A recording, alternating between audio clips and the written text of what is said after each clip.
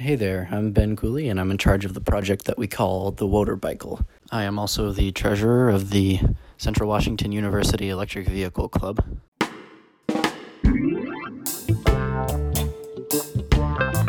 Basically, the Wotorbikel is an electric bike that is supposed to be the cheapest way to get into having an electric vehicle. We started with an old bike frame that we had laying around, and the motor that we are currently planning on using for it was also bought secondhand. It's a 12-volt motor from a fan out of an RV or something like that.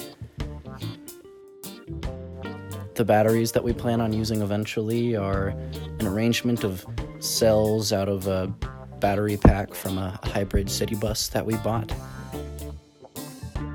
We plan on arranging some of those cells to a near 12-volt configuration, and hopefully those will provide some good range, but until then, just to get the bike running and moving, we might use a rechargeable sealed lead-acid battery that's going to be much cheaper, and we won't need a whole bunch of cells, and we won't need to arrange them, so that'll just be simpler, and then we can worry about getting that hopefully better battery pack put together. So far, the things that we do have together are the bike itself and the motor, and what we need to acquire is the short-term battery. We need to assemble the cells from our battery pack that we purchased into the long-term battery and figure out charging for that. We also need a throttle control.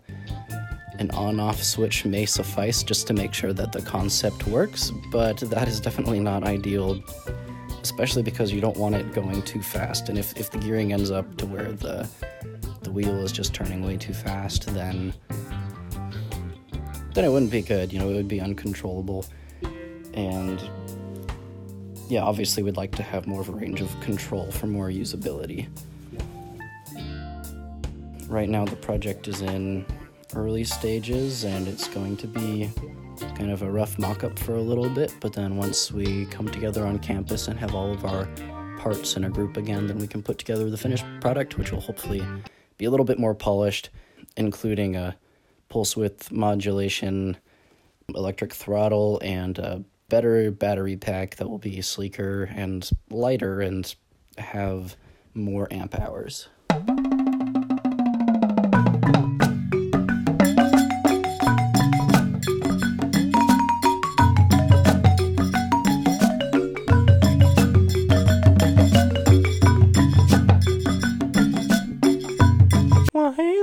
Hey, Halle Berry, what's up?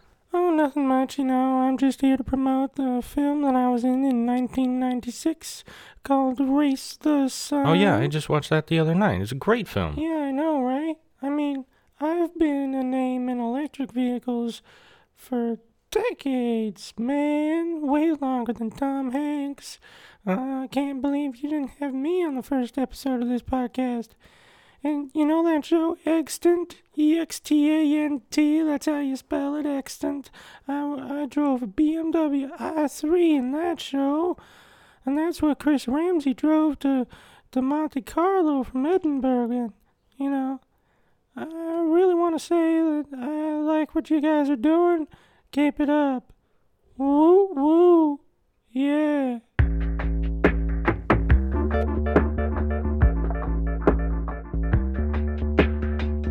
This is Pterodactyl, the official podcast of the Central Washington University Electric Vehicle Club. My name is Galen O'Connor. I'm the club president. Today on the podcast, we've got Eric Smith from a company called SemaConnect. That's SemaConnect, not SEMA. SEMA is the auto show in Las Vegas. A couple of announcements before we get into the episode. Today, Wednesday, May 27th, from 3 p.m. to 4:30 p.m. Pacific Standard Time, if you're hearing this in time for that, is the Central Washington University Sustainability Awards. They're online this year. Contact Kathleen Klinicki, the Sustainability Coordinator, for more information. Also, tomorrow, May 28th, Thursday, is the National E-Mobility Equity Town Hall. It's going to be on Zoom this year. You know, equity is a hot topic these days. However, equity is often a concept that is misinterpreted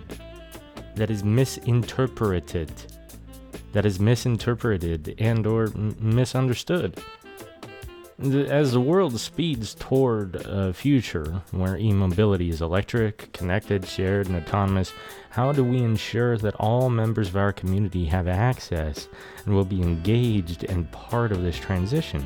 How do we engage frontline communities, those impacted worst and first by air pollution?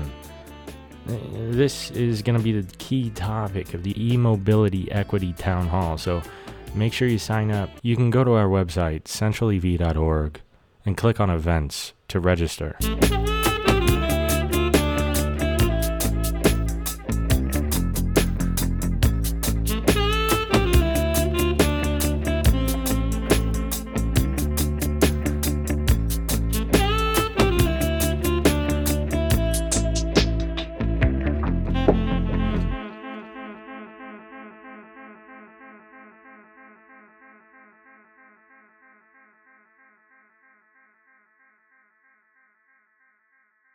How did SemaConnect get started? What's your mission? What's your purpose? We started in 2008, and the very simple story about SemaConnect versus any other charging station company. So we produced the SemaConnect 620 and 500 series level 2 charging stations. It's for commercial properties such as workplace, apartments, multifamily, retail, hotels, government, nationwide, North America, for our level 2 charging stations. I think the very short, simple introduction about SemaConnect is, I love to tell people is that we are not the newest charging station company on the block. And that's actually to our advantage because we had gotten to learn from other older models of electric vehicle charging station manufacturers what works, what doesn't work, what might need to be changed, right? And the input from EV owners and property managers has allowed us to say, great, you've tried some stations in the past. What do you like about them? What do you wish was different? What don't you like? Once we applied that, then we came out into the market with our station in 2012, about a year to a year and a half after our competitors came out with the charging stations. So we've been called sort of the version 2.0 of charging stations. SemaConnect, in my eyes, is an expensive unit. Effectively, you've got 50 amps at 240 volts for over $3,000. Whereas I can just hop on Amazon and find any modern level 2 home garage EVSE that pumps out the same power for around $600. Why would I go with SemaConnect? Why is there a fee for every unit? Why not just a flat fee per institution annually? Yeah, but well, let's talk about that. So the ones that you would buy online, those would be predominantly for your home use, correct? Mm-hmm. Yeah. So we don't make a home unit, right? So home units are between $600 to $1,000. You're going to put it in your own garage, and it's just going to be yourself and your household using that. Our stations, they're at a MSRP price of $3,600, and essentially what they do is it's the same station, essentially, but with a lot more components to it, and it has to be rugged because when you put these outside in the weather, that's a lot of different conditions than in your own garage, right? You're going to have the risk of vandalism, the risk of all the weather conditions, sun, heat, snow, rain. In Hawaii, there's a concern of the marine salt life, from the sea and the ocean hitting the stations there as well. Corrosion. So it has to be rugged. Secondly, commercial properties are dealing with 10s, 20s, 30s, 40s numbers of EV owners trying to use the same station. Just like gas stations, people treat gas pumps nicely and not so nicely. You need a station that's going to be rugged. Also, to be able to collect money from the EV owners to say, the longer you stay here, the more you'll pay. Or maybe we'll give some people free charging, some other people we won't give them free charging, or you get free charging for a period of time, and then the longer you stay here, the more the rates go. Some properties want to also say, well, we're going to limit it to that the employees or the tenants on the property can use the station while those who don't live here or don't work here can't use the station. So they need that flexibility. And then lastly, for all of that flexibility, it needs a software platform, which is the big part of it all. It's the brains, and then it has to connect to the internet. Well, most home units that you can get for $800, $600 don't have a way to connect to the internet. There's no need to connect to the internet. You plug your car in and you're good. So there's all the connectivity as well. And then I think lastly is that, yeah, commercial properties do expect these things to be running operational at all times. If your charging station at home doesn't work, it's maybe a $600 replacement. But for $3,000, $3,600 in that area, these need to be running full tilt at all times. Have you guys thought at all about level 3, which the SAE says doesn't exist, but it does exist? I hate that little point of contention that I have with them. The Society of Automotive Engineers, they have this thing where under the J1772 protocol, they say, oh, it's all level 2. But if you're getting so many amps and so many volts, you get to a point where you're getting 140 kilowatts is not level 2. You call it level 3. You can also call it fast or rapid, but it's level 3. What is your thoughts on that? Well, there's two questions there. What do I think about, DC fast charging, level 3, all that? To be honest with you, I'm just like, when it comes down to it, I'm probably fine with level 3. I'm probably fine with DC fast charger. I would say when you're talking your home unit, which you would plug into a 110, you're using AC. When you're plugging into one of our level 2 charging stations, it's a 208, 240 AC. But the moment you go to DC fast charging, you're going from AC to DC. Is that a smooth transition from level 1, level 2 to level 3 if you're jumping from AC to DC? Maybe, maybe not. Could it be, something? There's a lot of other things. To me, I quite don't care. I think what really comes down to it is how many miles you're getting added to your vehicle per hour. If you go to your 110 plug at home, you're going to expect about 4.5 miles for every hour charge. When you go to a level 2 charging station, you expect around 25 miles for every hour charge. If you go to a DC or a level 3, whatever you call it, you're probably going to get about 70 or 80 miles for every hour of charge. So the semantics of it all, I'm just a little bit like, I wasn't there in that day when they voted on what to call it. So what can I do? Can't do anything about that. My comment and what I pointed out to Weber Automotive when they uploaded that video, Weber State Automotive, I should say, is that it's a consumer word. The consumer doesn't give a shit, and I'm going to bleep that word, but the consumer doesn't give a shit what the engineer calls it. Yeah. The consumer knows that there's a certain amount of electricity coming out of the thing and it's faster. And like Chris Ramsey was saying from over at Plug-in Adventure, I interviewed him recently. He was saying that it's the consumer mindset. It's how the human brain thinks. Yeah, simplicity, just classifying very easily. Yeah. In fact, I'm going to take this one step further and bring up another group. There's a website called Charge Hub. Yeah. We actually have imported graphics of all of the little sockets on our EV 101. Yeah. So, for those who are not familiar, essentially, you have people who don't know electricity they're considering driving electric cars. Well, people don't know gasoline. Sometimes you don't know the difference between liters, quarts, everything else, right? Gallons and liters. You drive from the U.S. over to Canada, you suddenly have to pull a calculator out every time you start filling up if you're kind of curious how many miles or kilometers to the gallon, right? Stuff. So Charge Hub is trying to simplify that to say, well, you know what, forget all that. Well, I don't want to say forget it, but enter in what car do you have? Well, I have a Chevy Bolt, or I have a Nissan Leaf, or I have a Tesla Model Y. Great. These are the charging stations you can go to. And these are the speeds and what you expect to get it from it. I think at the end of the day, the people that I talk to kind of don't care with level 1, level 2, level 3.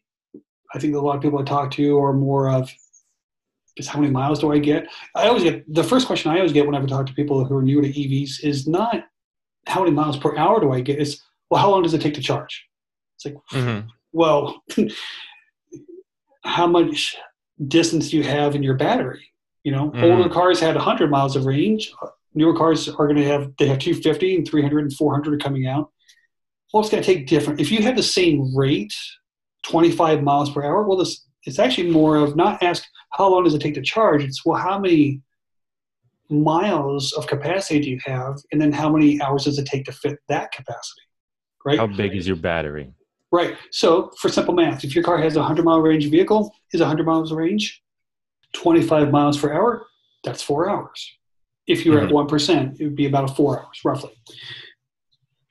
200-mile range, same thing, but about 8 hours, right? Simple math at that point. So once people start going, oh, I get it, it's that, right? Then there's a different conversation that starts taking place. Yeah, you bring up ChargeHub. That's a great website. We've got on our website, centralev.org, and if you hover over EV101, you click on that EV101 link, it'll take you to the page that has the basic information to get somebody into the mindset of electric vehicle, into the mindset of EV. We imported the little pictures of NEMA 1450, J1772. If you take a look through that EV101 page, it's not a deep dive into any of these concepts. It's a basic, this is what it is, this is what it looks like, and it's got a little sense of humor. It's got a little zings, you know. I love ChargeHub. You are the regional manager for the Northwest, Hawaii, and British Columbia. Yeah, Western Canada. That is a big area. It is. What is the size of your team? And I'm assuming you must always live in Hawaii. And if you don't, why? I'm not there today. But we have about, I think, 10 regional reps around the U.S., and we're considered a small company. We've actually built our company to be absolutely strongest with some of our techniques, which I can get into if you're curious. We don't need as many people to make this function. We have competitors that are trying to be enormous companies, and there's a lot going on behind the scenes that a lot of people may or may not know, but we don't need that many people. It keeps our overhead down. I don't really like to use the term we've built a better mousetrap, but there's things that we do that no other charging station does. And secondly, there's some things that we predicted would happen in the future that would mean that being smaller would be better. One of my biggest competitors just had a layoff of 50 employees. I would say that right there would decimate our company if we did a layoff of 50 employees, but they did. And ironically, it was on Earth Week. On Earth Day was April 22nd, but it happened that day. I'm not trying to throw salt in the wound there, but it's like, wow, just bad timing. It's just probably so. And why am I not in Hawaii and all that? Well, one of the benefits of our stations is that we don't physically have to be there on site to service the stations, which is one of our strengths. And I do get to Hawaii about twice a year. When I'm there for like a week, and it is purely business until the evening, pretty much. Just I get to look at the water a little bit while I'm there, but it's a full-on 5 days straight, at least, of 4 to 5 appointments a day with customers. But most of my business, look at it. What are we doing? We're talking right now with the phone and Zoom and everything else. Our company is all about saying, well, why couldn't we do that every day anyway? So, my trips to Portland are about once a month. Canada's maybe once a month. Only for like 1 or 2 days each. I'd like Hawaii to go up a little bit more, but this works adequately right here, right? That's my entire point behind that, is that since you are doing remotes, I would just spend the whole time in Hawaii and then do the remotes to the other places, not the opposite. Well, I'll say this. I have done plenty of time doing remote work, not necessarily from my home where I live in Bellevue, Washington. So I've got that luxury. What do you like about Bellevue? It's funny you say that. My house is actually on the market right now. Oh yeah. You mentioned in the email that your wife is actually in the real estate business. She's done real estate in the past, yeah. And so the bottom line is this: we absolutely love Bellevue. We've been here for now 8 years. Same time, I literally became a member of the Northwest or the Seattle area when I joined SemiConnect. Being from Colorado my whole life, prior to that, it's always been a dream to kind of live near the water. So we're very close to the water, but we're looking at some other little coastal areas in the area, again, to be remote as much as possible near the water. Since we are a college club, one of the big things that our club likes to focus on is possible career paths and avenues for its members Mhm. and students at the university at large. What does the day in the life of someone at SemiConnect look like from your eyes? How big of a workforce do you actually have? And you say you're a small company. Mhm. What's your ratio that you might say of engineers to non-engineers? Well, I'd say, I mean, in rough guess, I mean, we're probably 60 employees deep, probably, small business. Everybody's just got different roles. It's an interesting thing. And what I like to mention is it's almost like managing a smartphone. You have some people, yes, selling them. Well, that's got to happen. You've got to have a marketing team. You've got that. You've got to have people that make the phone, develop it. You got to have people that test it. Product and development. So new ideas and everything else that would be needed to say, hey, let's try this new idea and put it into the phone, right? You've got, the competitive research group as well, sort of thing. And then just overall customer support, management, that sort of thing as well. We accomplished that, like I said, within about 50 to 60 people. Everybody's just skilled and passionate about what they do. It really operates and hums really well. And of course, what makes us different too is that we actually manufacture both our own software and the hardware. A lot of charging station companies either make the software, make the hardware, but they don't do both. It's great because if there's ever a challenge with one or the other, we can point right at ourselves internally and say, what do we got to do to fix that? Versus, sorry, you got to talk to the company that does this or the company that does that. And that's a major frustration for customers that buy other stations. I saw your installation up at Western Washington University. That was a great installation.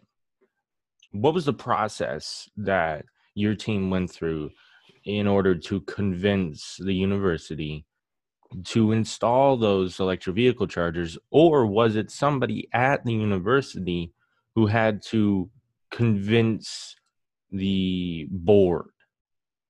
Was it a student? Was it staff, faculty that you worked with primarily? What sort of campaign happened and how long did that take? Good question. The answer to that question started in Spokane at Gonzaga University. Every year, there's a group, Washington Higher Education Sustainability Summit, I think it is. It happens every year, and it rotates around to the different universities. They pick a different university every year. But it's basically everything to do under the sun that it's all great for sustainability at universities. I met a couple of contacts at Western Washington State University at that event. I had a booth and I was set up. Long story short is they came in looking specifically for a vendor of a charging station that they were familiar with. And they said, oh, what's this? And they said, this is a competitor. It's a newer station. It's got some newer features. And they went through about 10 or 15 minutes, heard what we do differently, and led to probably about 6 or 8 months later, they ended up being customers for Western Washington University. That's a HUSEC or HUSEC, however it's pronounced. We just this year, which might be the reason why we weren't present at that event, is because we just this year hired our first ever sustainability coordinator as a university. And that individual works in the office of operations. Great. So it's not even its own department yet. Whereas Western, the UW, Wazoo, they have 12 to 20 people among them who are dedicated to sustainability. And Wazoo has an entire office within that is green transportation. And I now have thrown my hat into the ring as the sustainable transportation lead. It's unpaid, all volunteer. My big push right now is electric vehicle chargers. Of course, there is another initiative that's called Bike to Campus Day, and they are promoting bicycles, of course. I ride my Schwinn around everywhere. I've logged in probably 100 miles just this month alone. I mean, just riding back and forth to town, that might be an exaggeration, but I ride that bike everywhere. Yeah. I hardly drive.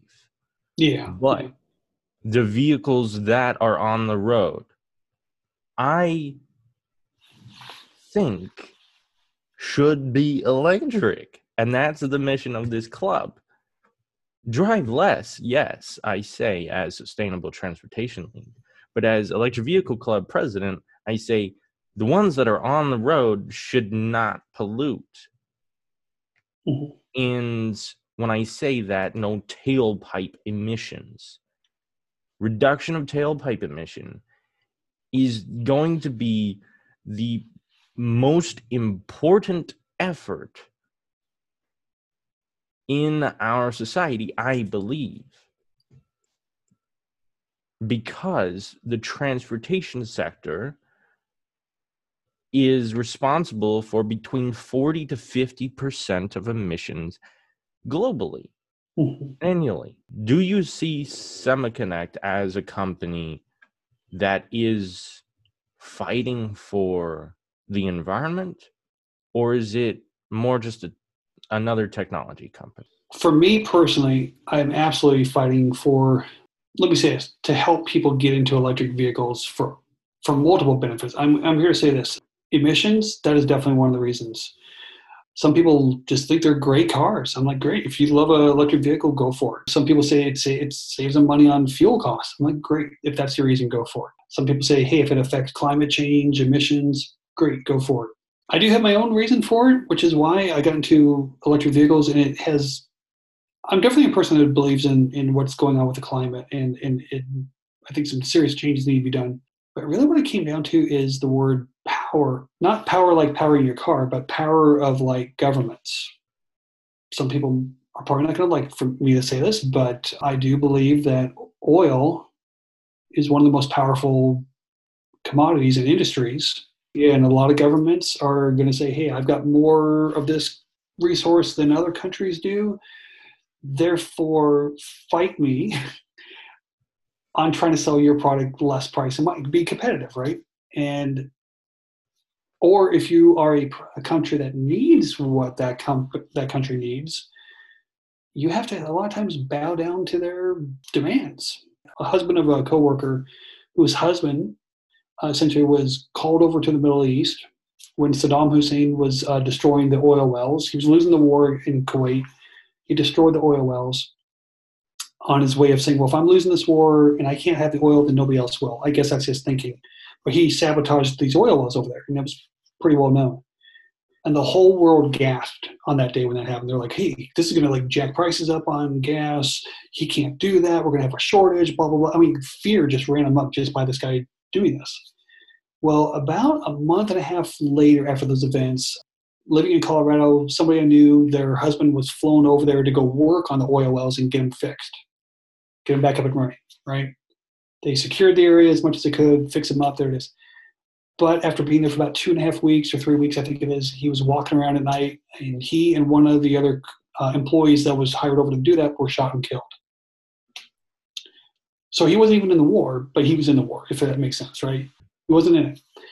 Well, about a year after his death, I worked with the guy's wife, and she said one time, well, if we weren't so dependent upon oil, he would still be alive, probably, most likely. So would thousands of other people all around the world. People have died, in her opinion, people have died because of oil, because of the wars over oil. Mm-hmm. Just a simple thought. And right around that time, the EV1 was out, and some of my coworkers and I were talking like, gosh, what would the world look like if we stopped using oil and use electricity instead? Mm-hmm.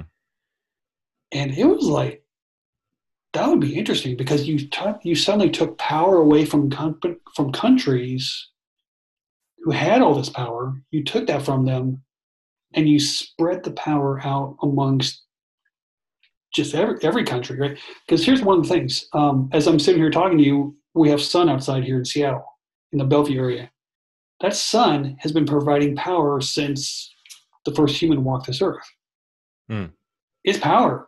If everybody had a chance to use that, we could say, great, no one can have a monopoly on that, right? No one can be the top dog country with most sunlight versus anybody else. I guess Canada might have a few challenges in that, or Antarctica, right? It's more of disbursement of that is available. So we were talking about, well, what would the world look like if we weren't using oil, but we were using electricity? One thing I've seen before, and I've seen this in a couple of different sources. So trust me, I'm not the guy that gets down the rabbit holes about all the electricity and oil, but I know enough. The amount of oil refineries that are out there to make the oil that we all use and everything, they actually take a ton of electricity to do oil. I saw somewhere where there's 5, if you took 5 oil refineries in England and removed them, the amount of electricity that would have been used annually on those oil refineries to make oil, we now have this abundance of electricity. I think even Elon Musk has pointed this out. The amount of electricity that we'd be able to have would power that country 10 or 20 times over. There'd be more electricity available, essentially. Removing oil means there will be more electricity for people to use. And there's been a fear of, well, we don't have enough electricity for the grid and this and that. It's like, well, again, if you stop using it for the oil refineries, there'll probably be more electricity available for everybody else. I'm definitely into the climate side of things as well, but that was where I got started into this whole thing. As far as Semiconnect goes, I think, we're all humans. We all come from different areas. The sales team is spread out across the country in different regions. But without a doubt, I think everybody's in this to say, there's an alternative. And that's why here's actually a thing too. Everybody calls it alternative fuels. I've always said, well, wait a minute, what's been around the longest? What's been around longer, oil or sun, wind, and water? Mm-hmm. Sun, wind, and water, I think have been around longer than oil has. Water has probably been around longer than oil has. Wind has been around longer than oil has. Shouldn't we be calling oil the alternative fuel, right? And call these the primary fuels? I joke. There you go. Taking a look at your LinkedIn profile, this career that's listed with you at Semiconnect is, am I right in saying it's the longest job you've held since 1996? So I should think that something about this company gives you a sense of satisfaction or a sense of enjoyment, personal growth. I can tell you too, when I left my previous employer, it was Salesforce.com. I really enjoyed my time there with them. Mark Benioff, the CEO of Salesforce, was on the front cover of Forbes magazine in the February of 2012. And it said on the front cover, Salesforce, most innovative company in the world. And I left the company 2 months later. Very ironic time. I just left the most innovative company in the world. Well, when I did, my fellow employees were both like, what are you doing? You're going to go power up Priuses or something? What? I don't get it. Like, no, I don't think it's that. And then someone were like, well, you know what? If it doesn't work out, the door's open. Come back in 6 months or whatever it takes for you to figure out it's not going to work for you. Right? In April of 2016, right around April 2nd, 3rd, or 4th, somewhere in there, I got a phone call from one of my ex-employees. He said, man, everybody here is talking about you today here at Salesforce. And I said, what are you talking about? He's like, well, on March 26th, about a week ago, Elon Musk announced the Model 3. Put $1,000 down and you're on the waiting list. He says, I can tell you there's at least 30 or 40 people here that put $1,000 down on the Model 3. And everybody said, that guy, Eric, he knew something was going to happen. And it took 4 years for that moment, but that's when I was like, yeah, this is it, right? So that was a turning point for me. But that wasn't until the Model 3. So it took 4 years from when I left Salesforce until when the Model 3 was released in 2016 that I realized this is turning some corner here. This is it was tough going for the first 4 years. There's no doubt about it. I had people hang up on me saying, oh, there's no electric vehicles coming, and why would I buy a charging station if no one's going to use them ever, right? Well, then I also had people who hung up on me. I looked over my phone and said, oh, I knew who that person is. They hung up on me like a year ago. Because you remember people who hang up on you. There was about, I'd say 4 or 5 people that did, and I got a phone call one day, and I said, so do you remember me? Last time we spoke, you hung up on me. And she's like, no, I did. And I said, yeah, we were talking about stations and vehicles. And then she was like, oh, yeah, I guess we did. Oh, I did. Oh, I'm sorry about that. And I said, well, what's different today? And she said, hey, yeah, well, 2 people in our company now drive electric vehicles. Now we're going to play a little game. It's called Charge Me Up. Essentially, the idea of this game is I have some. I have had some difficulties communicating the necessity for EVSEs. Your objective is to tell me if this is a good thing or a bad thing that I should say. Okay. We need electric vehicle chargers because eventually everyone will be driving electric. I would say, number one, I don't have a crystal ball. I have no idea if it's going to work out, right? I think you can say, hey, we're on the path to say that's where it's headed. And proof has shown with sales of EVs that from 2011, when the first vehicles, well, that's when it started getting a little bit more mainstream or started hitting the market, 2011 to now. Yeah, there's far more electric vehicles than there were then. So we're headed down that path.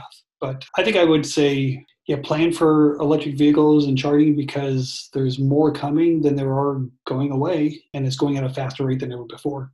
B, and if you believe that this is a good thing to say, then you say hot. If you believe that it's a bad thing to say, then you say not. Okay. Are you cold? Would you like me to heat you up?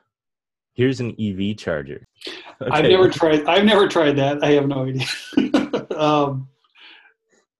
I don't know. I might have to think about that one.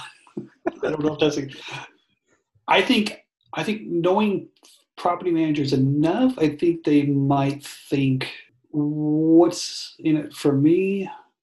What's in it for our property? This is the third one, final one. Okay. Electric vehicles will take over the world, and we need to be ready. So we need to install our electric vehicle chargers now so that when the robots take over, they'll avoid killing us all because we did our part to save the planet. Would say there's definitely a possibility of this happening, but I don't know if I'll be here to see that moment. Autonomous vehicles, of course. I'd say this too. It's kind of interesting. I always kind of go, well, why is AI being linked to electric vehicles? It could be in gas cars too, but start over with a clean slate, starting the electric vehicles. I guess that's why AI is there. But the robots, yeah, that's it. They make our lives better, but they also might eliminate our lives completely. So who knows? Okay, Eric Smith, you've won the game. Charge me up. I like it. And would you agree with the sentiment that electric vehicles are better technologies than gasoline? Oh, definitely. And I know that there's a lot of skepticism on it. But I got to be honest with you. I think every angle of skepticism that's come at me, I've said, well, okay, two things. Where is that person coming from who is saying the skepticism? Sometimes they're driven by money, investment in the oil industry, investment in this or that. Some of them are like, hey, tradition is not one of my most favorite words ever. Tradition just means you're doing the same thing over and over again. And for why? I don't know. It's what I've just always done. It's what my family's done. Okay. So why do you have an iPhone 11 if you're doing the same thing? I mean, why don't you have the old telephone? Why don't you have a tin can and string and talk to each other? You don't. There's some things you evolve in, some things you don't. So anyway, don't get me started on tradition. Not my favorite word. And there's just the idea that there's bad information. One of my favorite sayings is, I've heard that Americans are sometimes the most compassionate, thoughtful, caring people on the planet. They make great decisions. But the problem is that a lot of them are given bad information. That's a challenge. So are electric vehicles bad? Well, if you're given some information that you're going to latch onto without really expanding on all facets, I don't care what the topic is, that's going to be a challenge. The question that the detractors bring up is, well, several. One of them is that, you're, and I saw this on a tweet, by the way, last night. Mm-hmm. So I know that people are saying this, and especially with that hit job, Planet of the Humans. Oh, well, you're charging on the electric vehicle grid, and you're saying, oh, well, an electric vehicle we need to drive electric vehicles because they don't use fossil fuels. Have you ever heard of coal? That thing that powers our electric grid? That's a fossil fuel. Mhm. What's your response to this? I would say, in our respective, everybody that's ever worked in coal, everybody that's worked in the gas industry, there are definitely some negatives to continue as humans using those forms of fuel. Pollution being one of the biggest ones, right? Secondly, the amount of heat or the amount of energy that comes from burning coal or oil is not as efficient as using electricity. You get more out of electricity than you do coal or gas. So you actually have to have more of that than you would in electricity. It's less expensive with electricity. Again, I'm looking outside. There are 3 things that have been feeding this planet with energy for longer than coal, longer than oil, and that is the sun, wind, and water. Mm-hmm. All 3 of those can provide electricity throughout and have been here longer. We've just decided as humans that coal and oil seem like pretty good sure bets to do that. Well, at the same time, and again, I'm not an expert, but I've read studies that says we are going to be limited on how much gasoline is left in this world. Eventually, we're going to run out of it. I don't know if it will. Let's just say one day we go, well, that's it. You hear like the last little droplet of gasoline. We're all going to be in trouble. It's going to be the Mad Max movie at that point, right? Mm-hmm. And as far as coal goes, it's like, well, not as efficient, not as healthy for the planet. Just there's lots of reasons not to do it. Talking about islands are a very interesting case study when it comes to electric vehicles, because you don't necessarily need level 3 chargers across an island, especially if you're not a big island, because you're not going that far. Some of them are pretty big, so you definitely do need level 3. But a place like the San Juans, I don't know if you have any SemaConnect chargers up in San Juan County, but San Juan Island and San Juan County, San Juan Island alone has 18 level 2 chargers on it, 19 now. Yeah. And it's not a very big island. San Juan County is the largest per capita county in the United States with electric vehicles. The Orkney Islands up in Scotland are at certain days 115% renewable energy. Mm-hmm. There are more chargers on these small islands than in entire cities in Scotland. And the islands where Elon Musk has been rolling out his battery deployments and solar installations, islands are an interesting case study. What was the motivating factor to go into Hawaii? Well, like I said, I was with the company now. I've been with the company now for 8 years. And I was there literally in the first month of all the hires of all the salespeople. Well, one of the questions was, there was myself and a couple of people in California.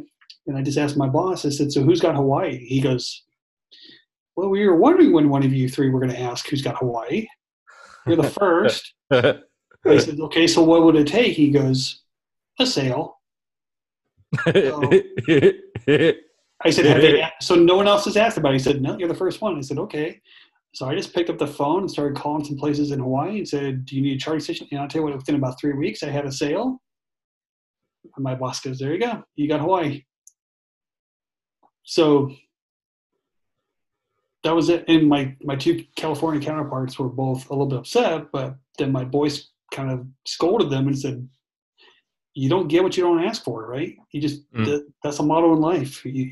So, sorry, not to pat myself in the back, but I was like, yeah. And actually, it's funny is that living in Seattle, I'm like, of me and the 2 people who live in California, I'm kind of the one that needs Hawaii more than they do, because, come on, they got San Diego, LA, San Francisco's, nothing not beautiful about Seattle, but they got more sunshine than I do, right? So it worked out.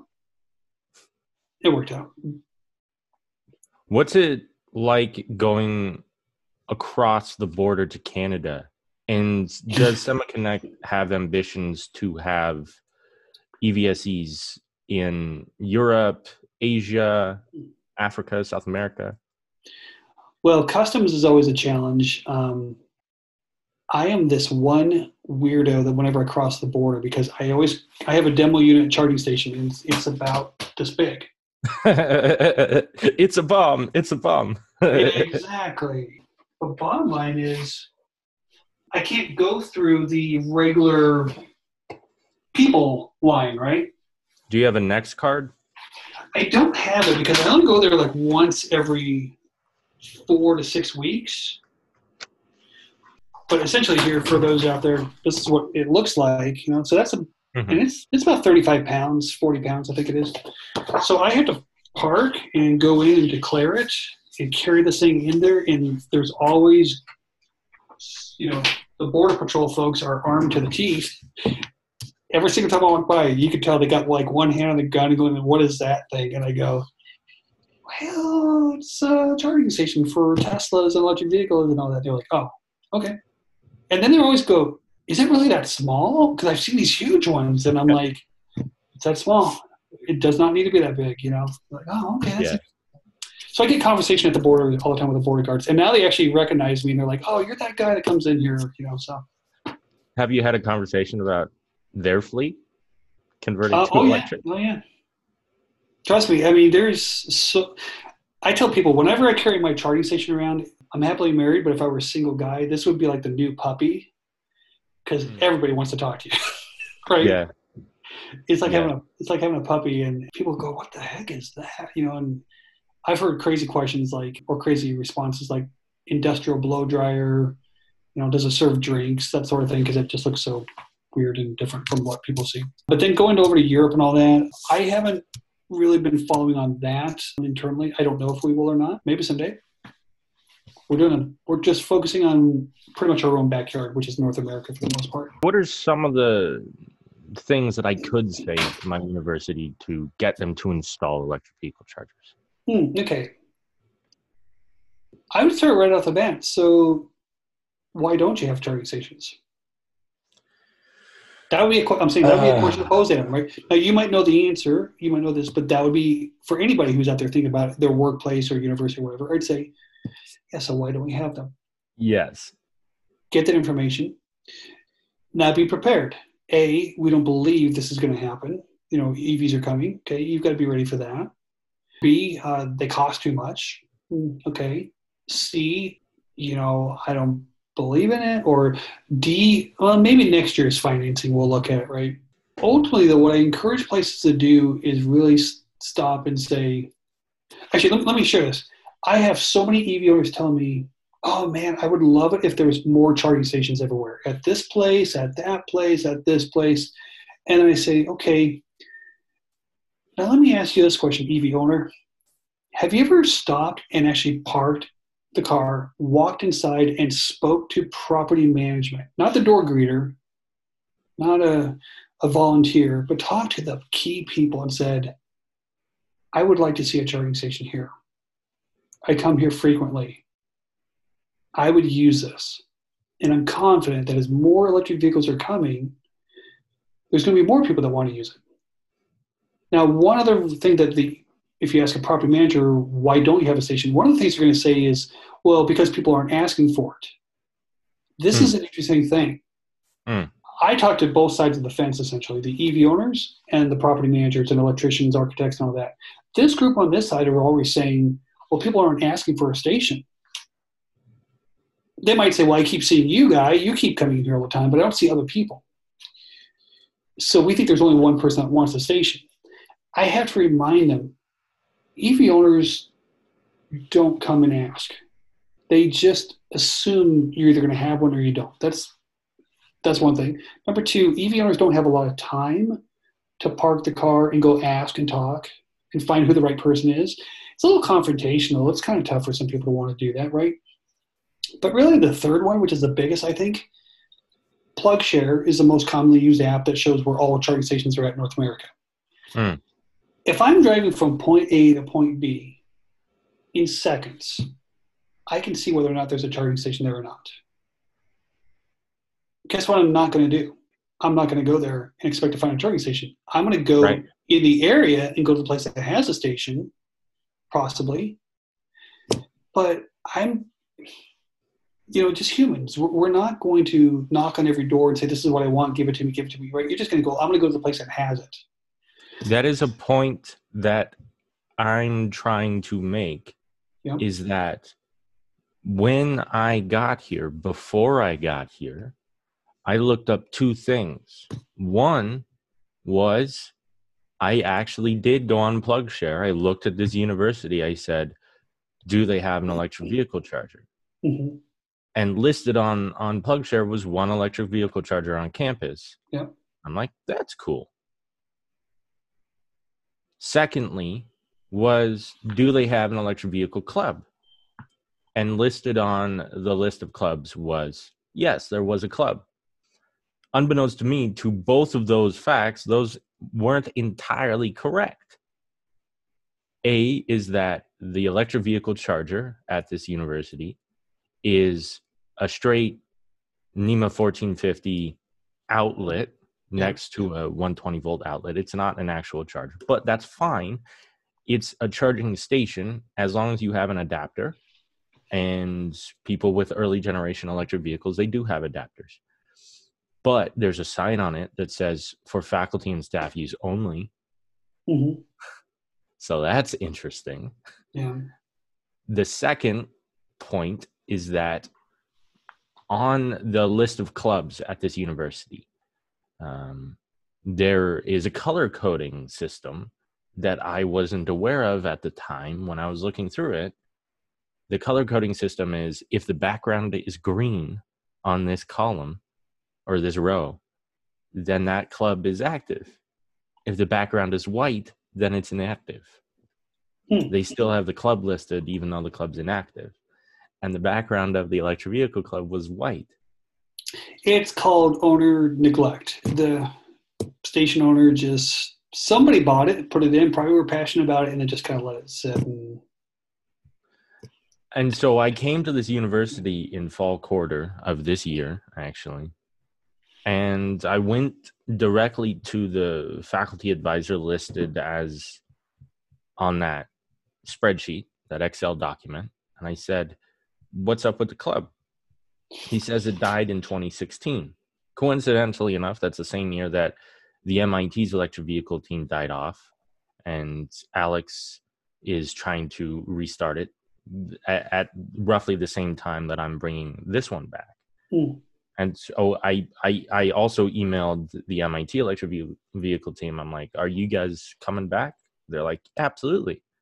I'm like, I'm thinking I might do the same thing here, bring this club back. So I say to the faculty advisor, Charles Pringle, I say, do you mind if I bring this club back? He says, go for it. And now, as opposed to what we used to be, which is an electric vehicle racing team from 2007 to 2016, we didn't do too many races. It was more for engineering principles for the MET. Yeah. And now we are also a member of the Electric Auto Association. Our chapter is a college campus chapter of the Electric Auto Association. And this year, in addition to us entering as a college campus chapter, the Electric Auto Association now has its first ever education liaison on the board. His name is Russell Corbin, and he goes to Pomona College in California. And I think that our organization might be a sort of a pilot program to bring other universities into the Electric Auto Association, other electric vehicle clubs around the country, racing teams and et cetera, into the Electric Auto Association as a more official capacity. We are an actual chapter, but we do so many more things than just a regular chapter of the Electric Auto Association. That's like great. This podcast, like the racing team, the Electrothon, like the Volvo that we just got, the 1990 Volvo 240 DL that we are converting to electric and are going to be racing in the NADRA. That's great. Everything, all of these initiatives are so much more than just a regular Electric Auto Association chapter. What is the coolest electric vehicle that you've ever driven? What is it? Arcimoto? Arcimoto. You've driven the Arcimoto, the FUV? Yeah. kind of a funny thing too. So my wife and I are actually musicians, have a group, and we went down there one time, and we said, "Oh, I'd love to use this in one of a music video one time," And he said, "Yeah." He says, "Come down here and you can use it." We just haven't taken them up on it, but they're down in Eugene, Oregon. I would love to have that. And to kind of conversely say, what is the EV that I'm most looking forward to is the Volkswagen bus. The ID Buzz. Yeah. And a cool little story is this. So there's a shoe company that begins with letter N, ends with letter E, that's based out of Beaverton, Oregon. Okay. One of our customers, the gentleman who is overseeing their electric vehicle charging station for their employees, we were talking one day, and I said, "Yeah, I want the Volkswagen Buzz." And he says, "Oh, well, I want to let you know we've got maybe 6 of those on order already." Oh my gosh. I'm like, really? Because we have a campus and we want to have this be all around the area. And I said, "Oh my gosh." And I told him, what'd be really cool is if you sometime maybe had like a basketball team, and you had like the players like pick each other up in this thing in the Buzz and go around the campus. It could be pretty cool. And he said, "Oh, we might actually do a thing where like we have like a basketball player, a baseball player, track and field person, hockey, football." And I said, "Okay." I said, "Well, can I get credit for that?" He's like, "Yeah." And I'm like, "Cool." So, call it the Air Buzz? Oh, that'd be cool. Well, so the end of the story is this. One day I get a text message and he said, "Eric, check this out." And it literally is the ID Buzz with the word of the company on it. And it was on their property. Oh my gosh. He said, "Are you in the area?" And I said, "No, I'm up here in Bellevue." And he's like, "Well, it's here for like the next 2 hours. If you can get down here, you can check it out." And I'm like, so you can probably Google that if you know what I'm talking about. Type in ID Buzz space, the name of a shoe company based out of Beaverton. You might be able to find a picture of that. That's really cool.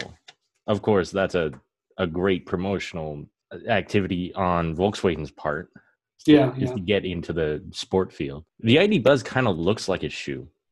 Sure. That makes me think of the Hitchhiker's Guide to the Galaxy, where when they were creating the modern version of the Hitchhiker's Guide to the Galaxy, the most recent iteration, the movie with Lord of the Rings guy. Yeah, Mos Def, isn't it?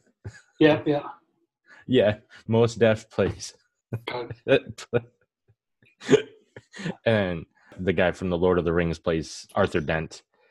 And I was watching the DVD commentary, and they were saying shoes back in the day were so bland and opaque.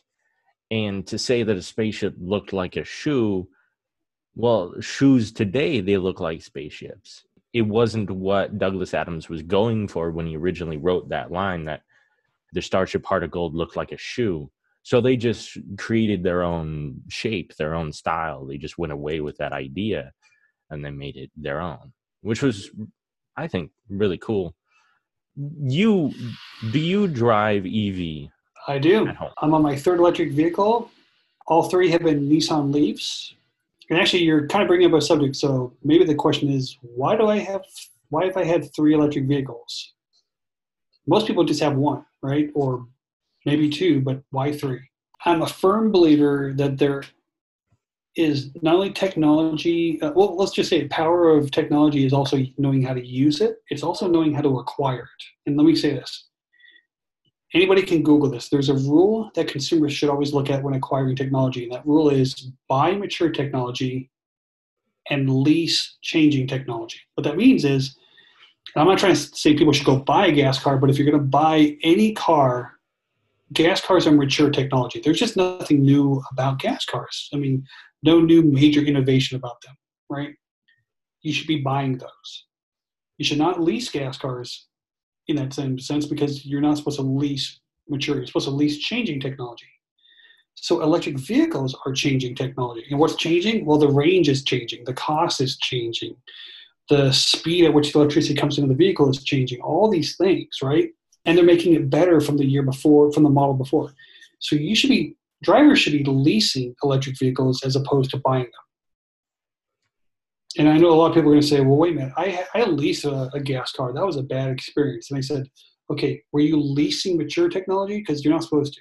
You're supposed to buy mature technology, right? The reason is this, and I should show this. I've got a document I can send it to you. Anybody wants it. Had my wife and I bought our first electric vehicle back in 2012, it was going to be around $42,000, 85 miles of range.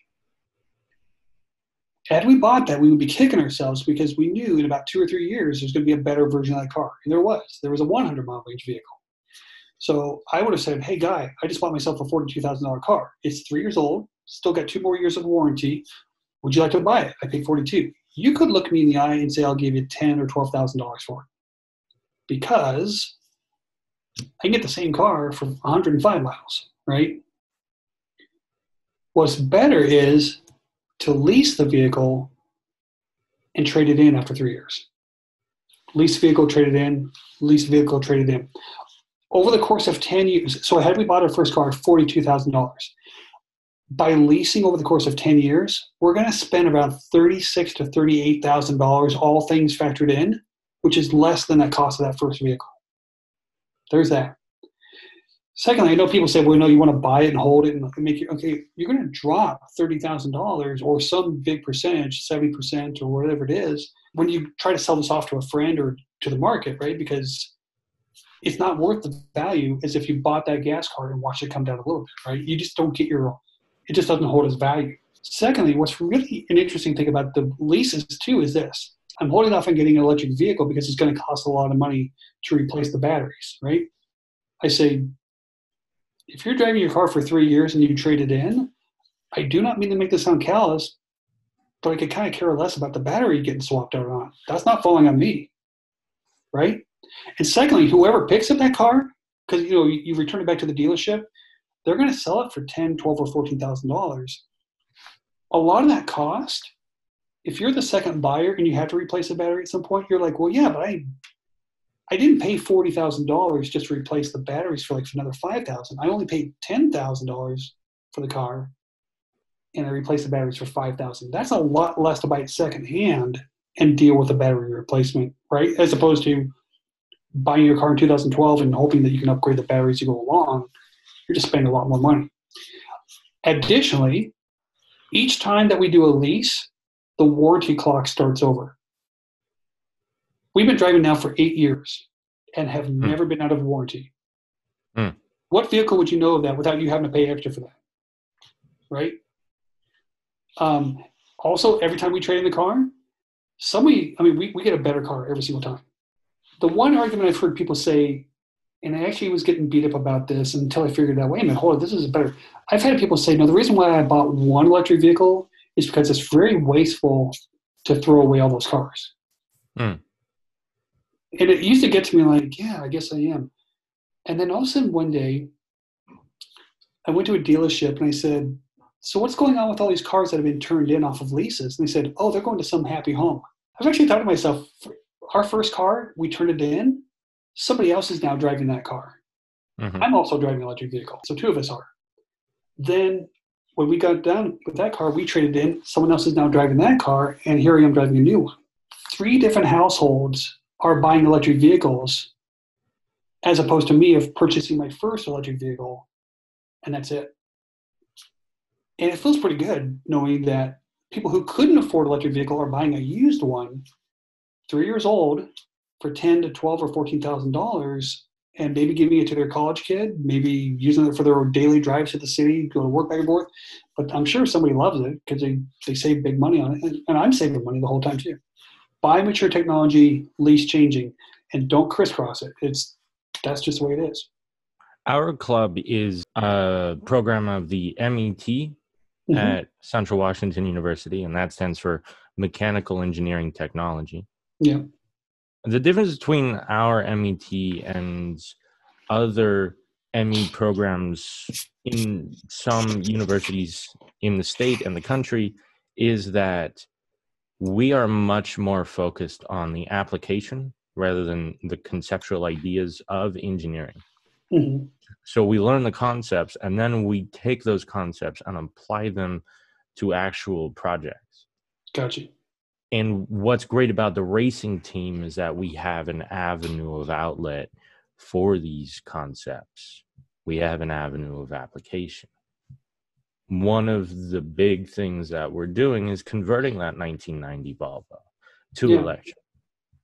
And I would say that over the past 10 years, through companies like EV West and Electric Classic Cars, New Electric, these companies, even though the technology in electric vehicle motors is improving and the technology in batteries is improving, I don't want to say that you shouldn't convert your vehicle right now, because it is going to be cheaper ultimately In the future.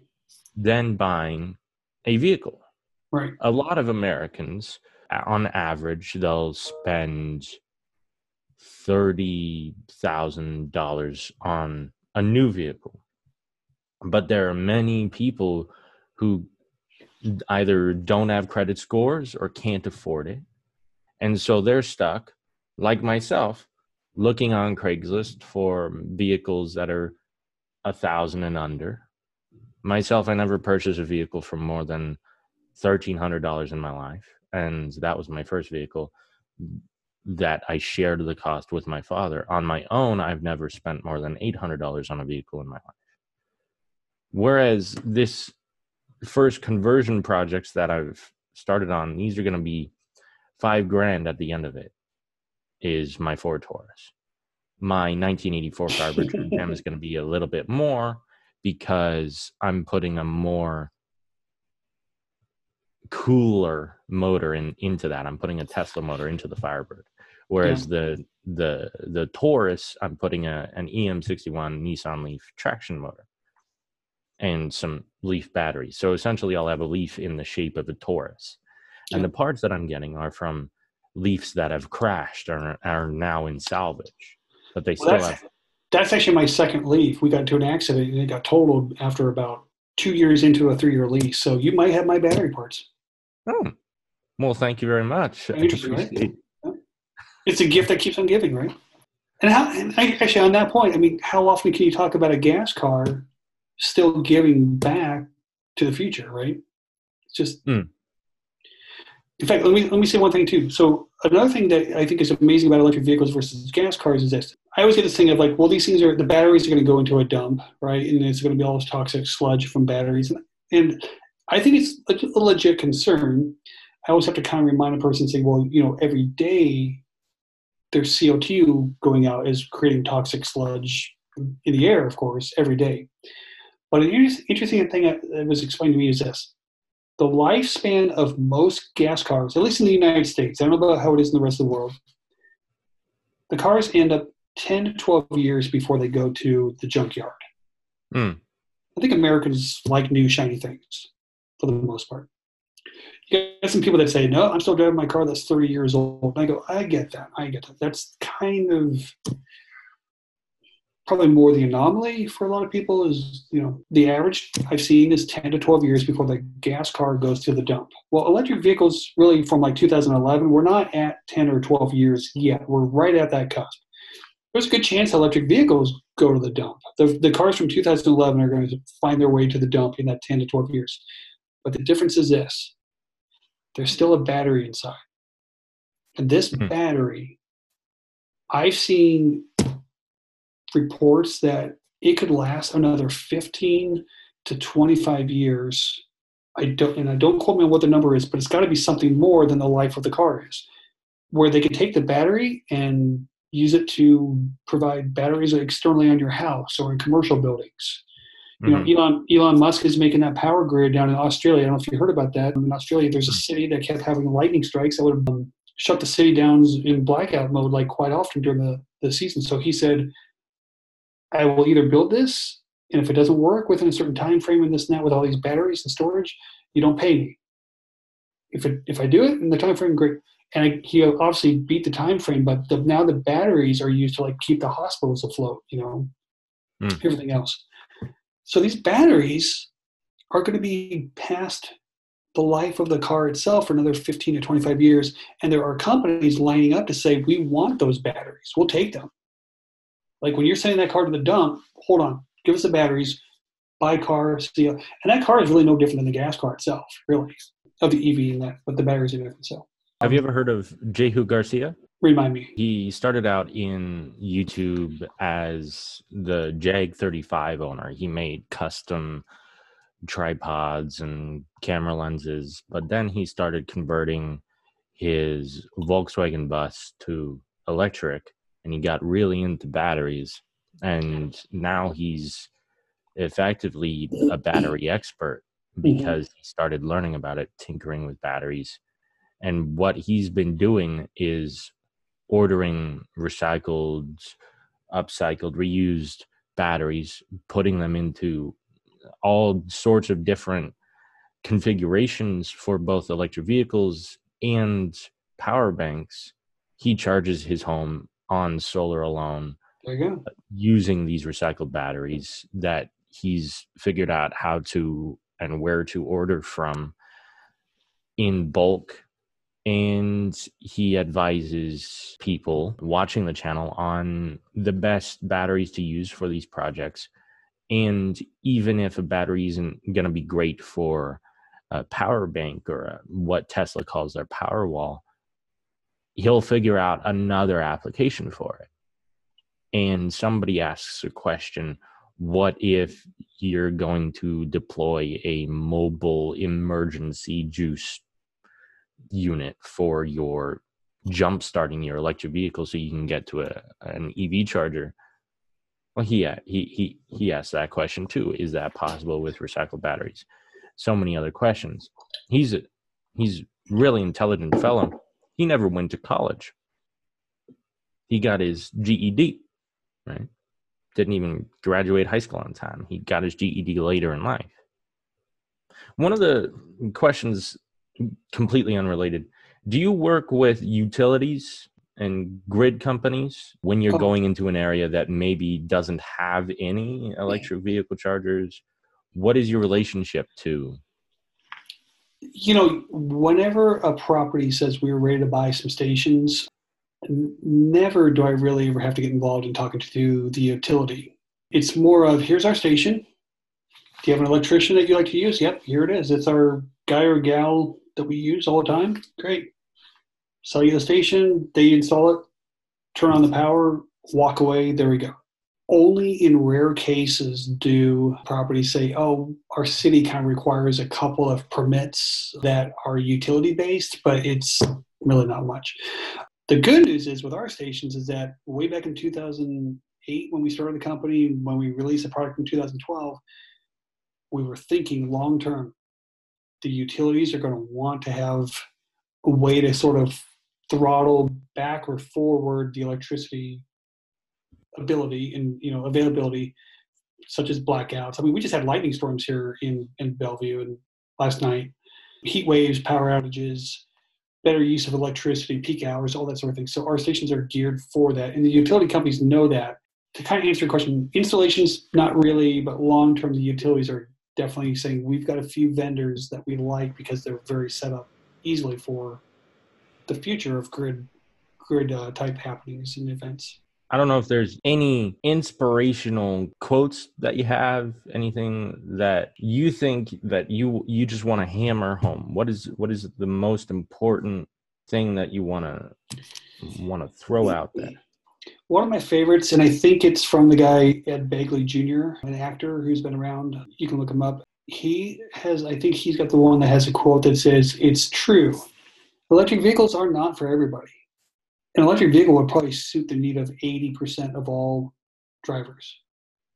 However, only 1% have figured it out. It's pretty powerful in my opinion. Again, I've been doing this for 8 years. I've heard every reason why you can't get an electric vehicle, and as the technology is coming along and people are becoming more comfortable with it, it's all starting to settle down. The panic is and the fear of it is going away. Does your system have an iPhone app, an Android app that can be operated with it? Our charging stations? Yeah. Yeah, absolutely. In fact, everybody's heard of PlugShare. You can actually, right now at this moment, I'm going to pick a place we all know called Pike Place Market. Mm-hmm. Yep. Yeah, now let's just pretend we're out of the virus, right? Because eventually we will be. I'm going to drive down there. Now, before I get there, first, I would like to know if our stations are available or in use or not, or if the stations are available. Well, here's what I can do. I can click on the details. I can come down here inside of PlugShare and I can hit station details and I can see live in real time. Now, the place is not open, but they're all showing available, right? If they're ever in use, it's going to be in use listed on here. Also, if they're all in use, then this little green dot that's right here will turn to the color of gray, meaning don't show up expecting a station to be available. Okay? Also, let's pretend I show up and there's 8 stations down there and all 8 are in use, but you and I are the 9th driver. What do? Run up and down the stairs to go see if someone's moved their car? And that's not fun, right? You can actually come in here and say, notify me whenever one of those stations becomes available. And then lastly, so you're standing there in front of the station and it's how much is it here? I think it's like $1 an hour. $1 per hour gives me 25 miles, which conversely in gas terms is probably $2.50, $3 for 25 miles, right? If you drive the 25 mile per gallon gas car. Right here in the middle, pay with PlugShare. You can literally, just by clicking on it, it's going to give me a message. You're not right next to that station. Are you sure you want to pay for it? And I'm like, yeah, I don't want to do that. So I'm going to hit cancel. But once I'm there, it's going to say, okay, great. Put in your credit card number. The great news is we were the first company to reach out to PlugShare and say, can we do this together? And I am actually the first person ever to use Pay with PlugShare live when it went live. It was at 2 a.m. I got up during the middle of the night. I noticed I had an update on PlugShare, and I was like, there it is. It's our thing. And I drove to a Walgreens at 2 a.m. I'm a geek about this here, but I plugged in and I charged up, and there you go. That's the great news. The bummer news is not all charging stations want to participate, because what they want you to do is say, okay, you found the station. Now close PlugShare and open up their app. And do whatever it is they feel is necessary to have you locked into their account. Like ChargePoint and Blink and many others? Could very well be. I would always ask the question, in your gas car driving days, if you drove up to a gas station and you're getting ready to pay, I don't care, $20 in cash or you want to put $20 on a credit card. Imagine if someone came walking out and said, hold on, before you pay, first I need to get your name, your phone number, your credit card number, your email address, and your billing address. I think most people would say, no thanks, right? I'm going to drive off. The other thing a person might do is say, why? I mean, because the gas station across the street, I don't need to do that. I just put money in, I'm good, right? The answer is usually, well, we're just doing this to enhance the customer service experience. So we need your 5 bits of data. That's where the person should go. Again, they don't do it across the street. What better customer service are you giving me here? There should be a warning, and lights should be starting to go off in heads here. What do they need that data for? Well, I'm going to say spoiler alert. There's a show on Netflix called The Great Hack. Bottom line of the story of The Great Hack is personal data. The personal data market actually has a higher value than the oil industry. If you're collecting data of individuals, reselling it, but think about this. What's the demographic of an EV owner? Usually a wealthy person, maybe a business owner, C-level, VP, director level, highly skilled. They could be like a basketball player, plays for an NBA professional team. They could be a coder. They could be whatever. They're making a lot of money, but they're also into, here's the best part, they're into new technology, right? All these people that drive an EV. This is pretty much a good demographic discussion, right? Or description. Well, imagine if you had all of those EV owners, you had their name, their number, their credit card number, their billing address, and cell phone number. And I don't know, you build your company now, you've got this data, you're collecting this, you're building your company, and you're putting them, I don't know, maybe Anchorage, Alaska, maybe Kansas, or I don't know, how about right in the middle of Silicon Valley between all the companies that want that data? This is the thing. So one of the things about SemaConnect, I'm just going to say this up front, we do not require you to be a member of our network. Because we heard EV owners don't want a network membership with this brand and this brand and this brand and this brand and this brand. We're like, fine, you don't need to. At the very least, all we need is your credit card number, the station number that you're paying on, and the 5-digit zip code, and you can pay for it. Simple things as that. This is very interesting, as I recently interviewed DARPA, and one of the initiatives at DARPA was called TIA, Total Information Analysis. Mm-hmm. And that is one of the programs behind something they talk about on the Great Hack. It's very interesting. The sale of personal information. I want to take it a step further. One of the ways to get personal data is to provide incentives for that. Like the old saying, nothing in life is free, right? Well, what that means is if I give something to you for free that's of value, well, I want something in return. There's going to be a hidden agenda. There's nothing free, right? There's certain electric vehicle manufacturers that have worked out this program, I'm not going to name it, where if you sign up, you get free charging for a year or two, right? Mm. Well, why is that? I'm giving you free charging for a year or two if you use our charging station. Nothing in life is free. So if you go into a dealership and say, I'm really scared about getting, into an electric vehicle. I drive gas cars my whole life. I'm kind of considering this whole thing. The dealership can say, well, if you jump into the car today, sitting in the glove compartment will be a smart card. You sign up on that smart card, you get a free year or two. And a lot of people are like, I'll do it. Sounds great. You're giving away your 5 bits of data. Now, some people will say, I don't care. That's fine. I do that everywhere I go. But here's the thing. So now you've got a free pass to everywhere you go if you go to that brand of station. Here's the other tricky part. Property managers a lot of times will say, well, I don't drive an EV. Let's ask some of the EV owners here, what do you recommend for a station? And they'll say this brand or this brand or this brand. What they won't say back to the property manager is why I'm suggesting this one. Well, one of the reasons is I'm getting free charging. So there's properties around the area that will say, well, we put in 4 stations of this one brand because the EV owners said we want this brand in. So they're like, okay, fine, we'll do what you want, right? What better person to ask than the EV owner? But they're getting free charging. Here's where the trouble comes.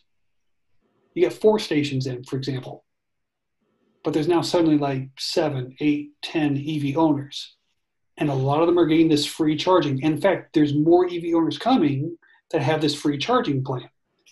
The property looks at this and goes, we don't have enough charging stations or something, right? How do we get these people to move? Well, I know we'll put a sign up out there that says 4-hour limit, right? And I think from driving EVs, not everybody moves their car within 4 hours. Mm. Secondly, if you had free charging and you couldn't find a place to park and you go, I'll park right over in front of one of those charging stations because I can plug in all day. It's free. There's no penalty.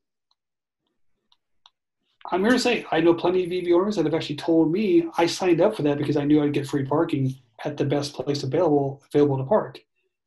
To which I go, that so defeats the purpose, right?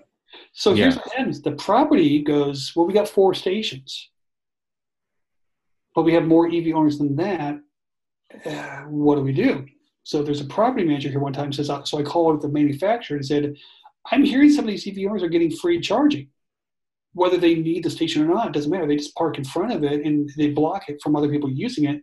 And the complaints are coming. And last thing, let's come back to it. Who are the complaints coming from? The EV owners.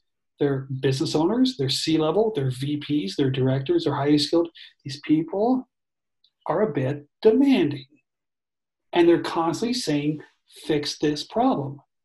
I want to use a station, and I would pay you to use a station, but you've let 4 people get free charging, right? You see what I'm saying?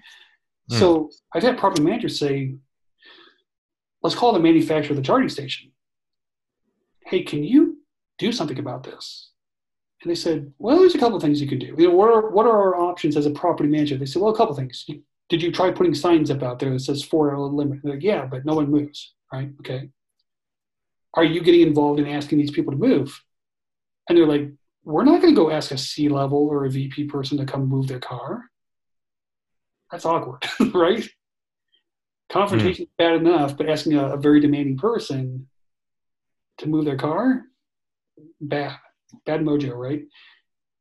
Thirdly, they said, well, you could always buy more charging stations. And that's where the property management's like, Oh my gosh. The first 4 stations were expensive. The second 4 can usually be about 3 to 4 times as expensive. And here's why. When you come into a property, if your property manager, you look at your electric panel, the electrician says, well, you can probably put 4 stations in here without paying anything extra. Okay, so you buy your stations, you get them installed, there you go.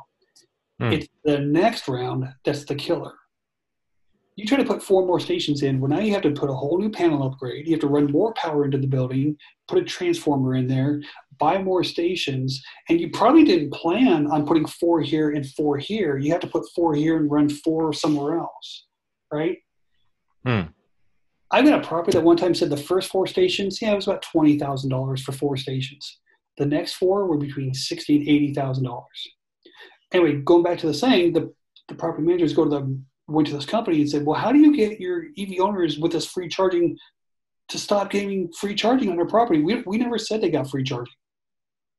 And the manufacturer said, yeah, that's our way of promoting more EV driving. Right?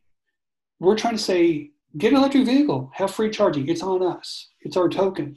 It's our goodwill to the world.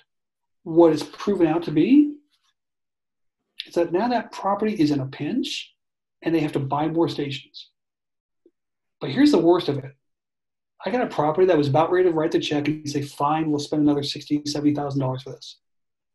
But wait, if we put in 4 more stations, doesn't that mean we've just now opened up for 4 more people to park for free for these stations?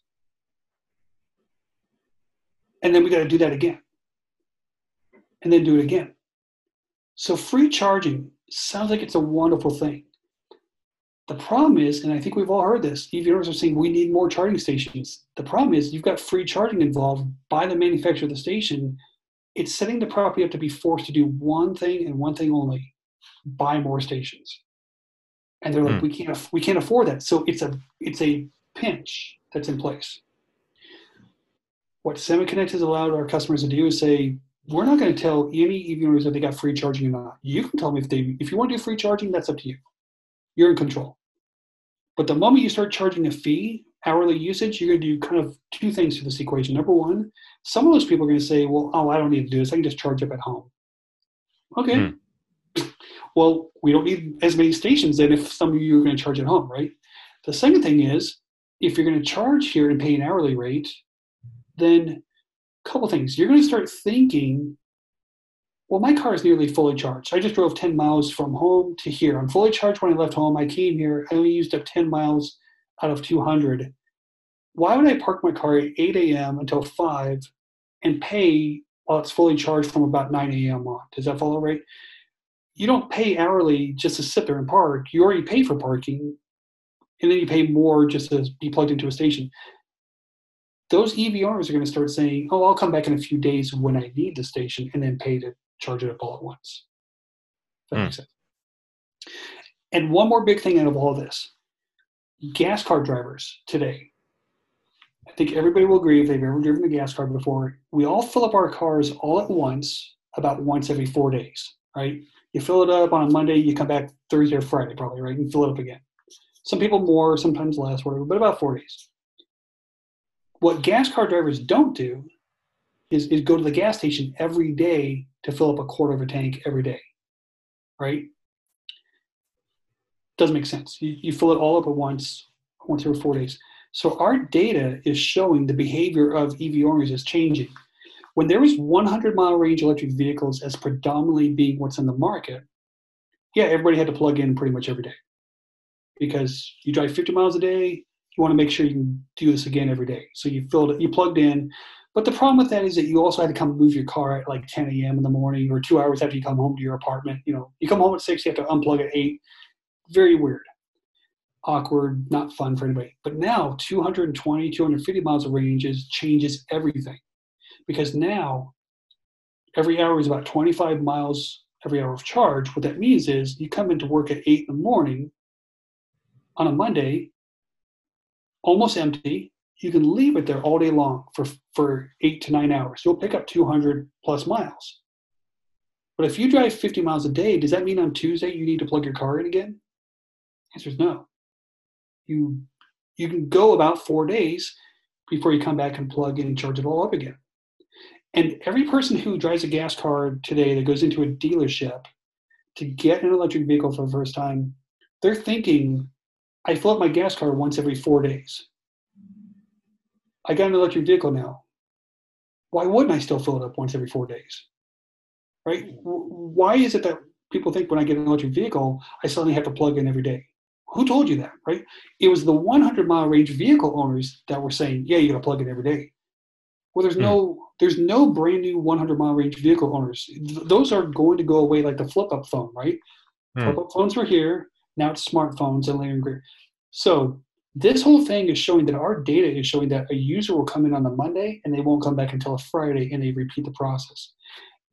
What that means is one station can accommodate the needs of 4 different drivers. You got your Monday driver, you got your Tuesday driver, your Wednesday driver, Thursday driver, and then on Friday, it might be driver A comes back again. But all of what I'm just saying here goes out the window when the manufacturer of the station says, oh, but we're going to give free charging for a year or two for those drivers.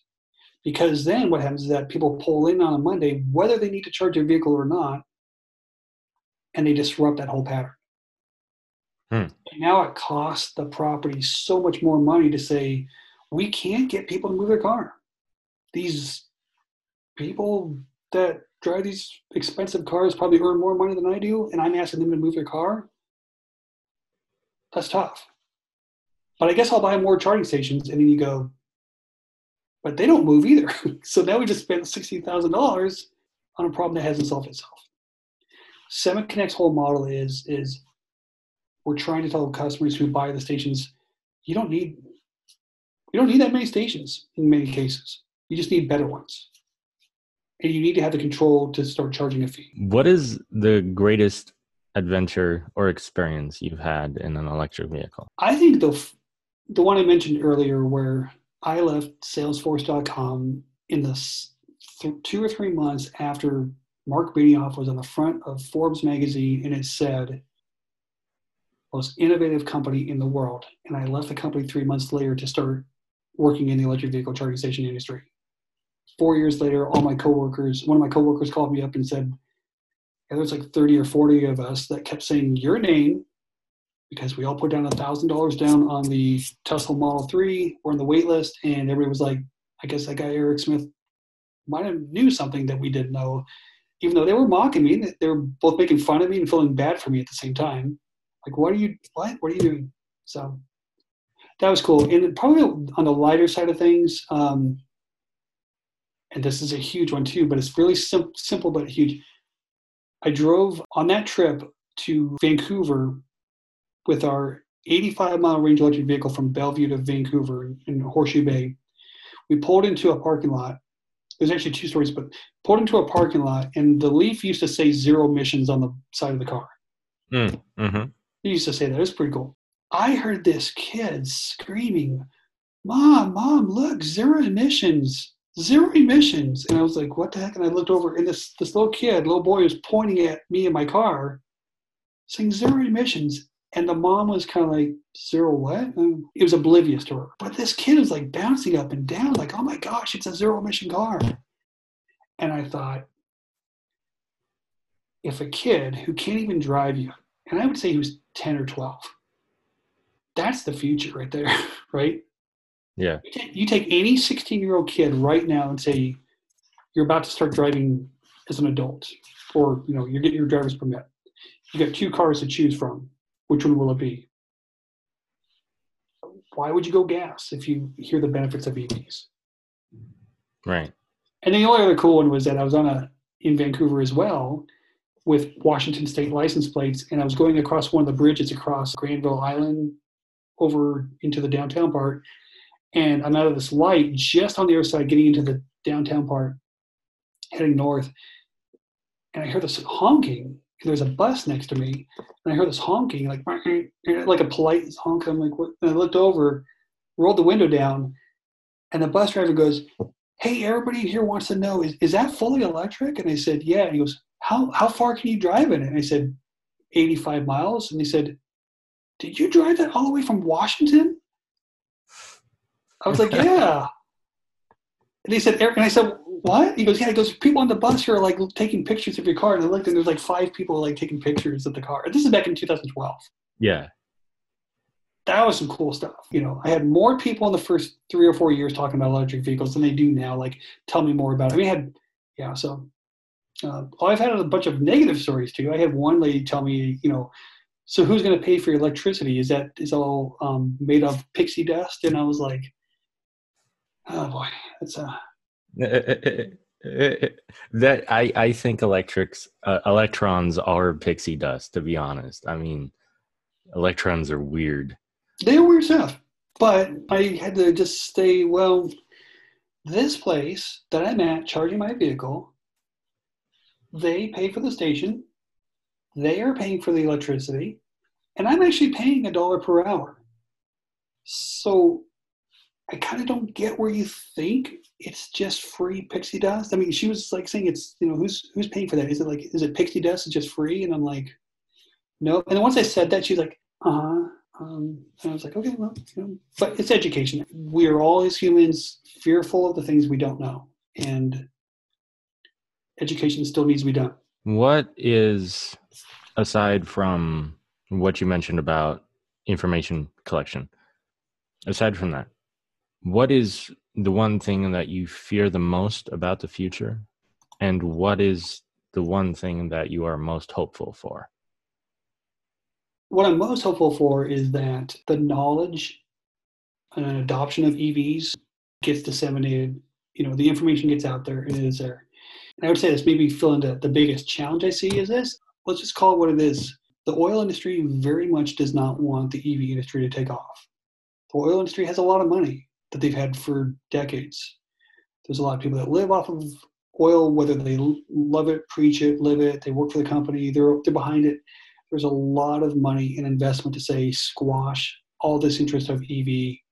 You look at the big Super Bowl game, I think there's 3 electric vehicle commercials. I think there was probably 10 gas cars. That's the most I've seen in a Super Bowl is 3 electric vehicle commercials. But you turn on any TV, some of the manufacturers will say, here's all of our cars, and I'll talk about how fuel efficient it is. And I'm like, where's your electric vehicle? You've got one. You don't even make a mention of it. It's probably because the oil industry came in and said, here's some money. Don't talk about the electric vehicle. It's a fear, the biggest fear is that, especially since other countries are also going, look, we've got to, there's smaller countries like in Sweden and all the other Scandinavian countries. Let's face it, I think a lot of them don't have oil, so they have to pay others. I think they're like, well, look, either we be an oil customer or we be an alternative fuel customer. We can't keep paying these prices. This stuff over here, we can't. That's why I think some of those smaller countries are actually like leading the charge, for, pun intended, sort of making that change. They're like, we have no choice financially. So the biggest fear is that the oil industry will somehow continue to persuade people and give that information that suits their needs. Politically, environmentally, financially, economically, that is. And I just fear that as a world that we can't be open to newer ideas when they're sitting there looking at us right in the face and really ask the question, well, why is it one group over here saying these things are good and one group is bad, but let's just hitch our wagon to the people who are naysayers. It's like, well, the naysayers usually have a reason why they're giving you that information. They don't want you to be falling in love with this new idea. I think there is definitely people throughout the entire world, not just the borders of the United States, that have great ideas. To say we're the greatest country in the world and just close our view of the world is a dangerous place. Especially if somebody in some other part of the world comes up with a better idea and the rest of the world does it, and it takes us a while to catch up. I mean, it's just that whole concept is just, to me, it's shocking and it's just fearful of, we could be doing so much better than we're doing at times. We do some things fantastically well, but we do other things that we're like, not as well. Yeah, the future is a kind of a scary place. I don't have kids, and I actually kind of purposely chose not to have kids because the future, I just felt it was a little too bleak.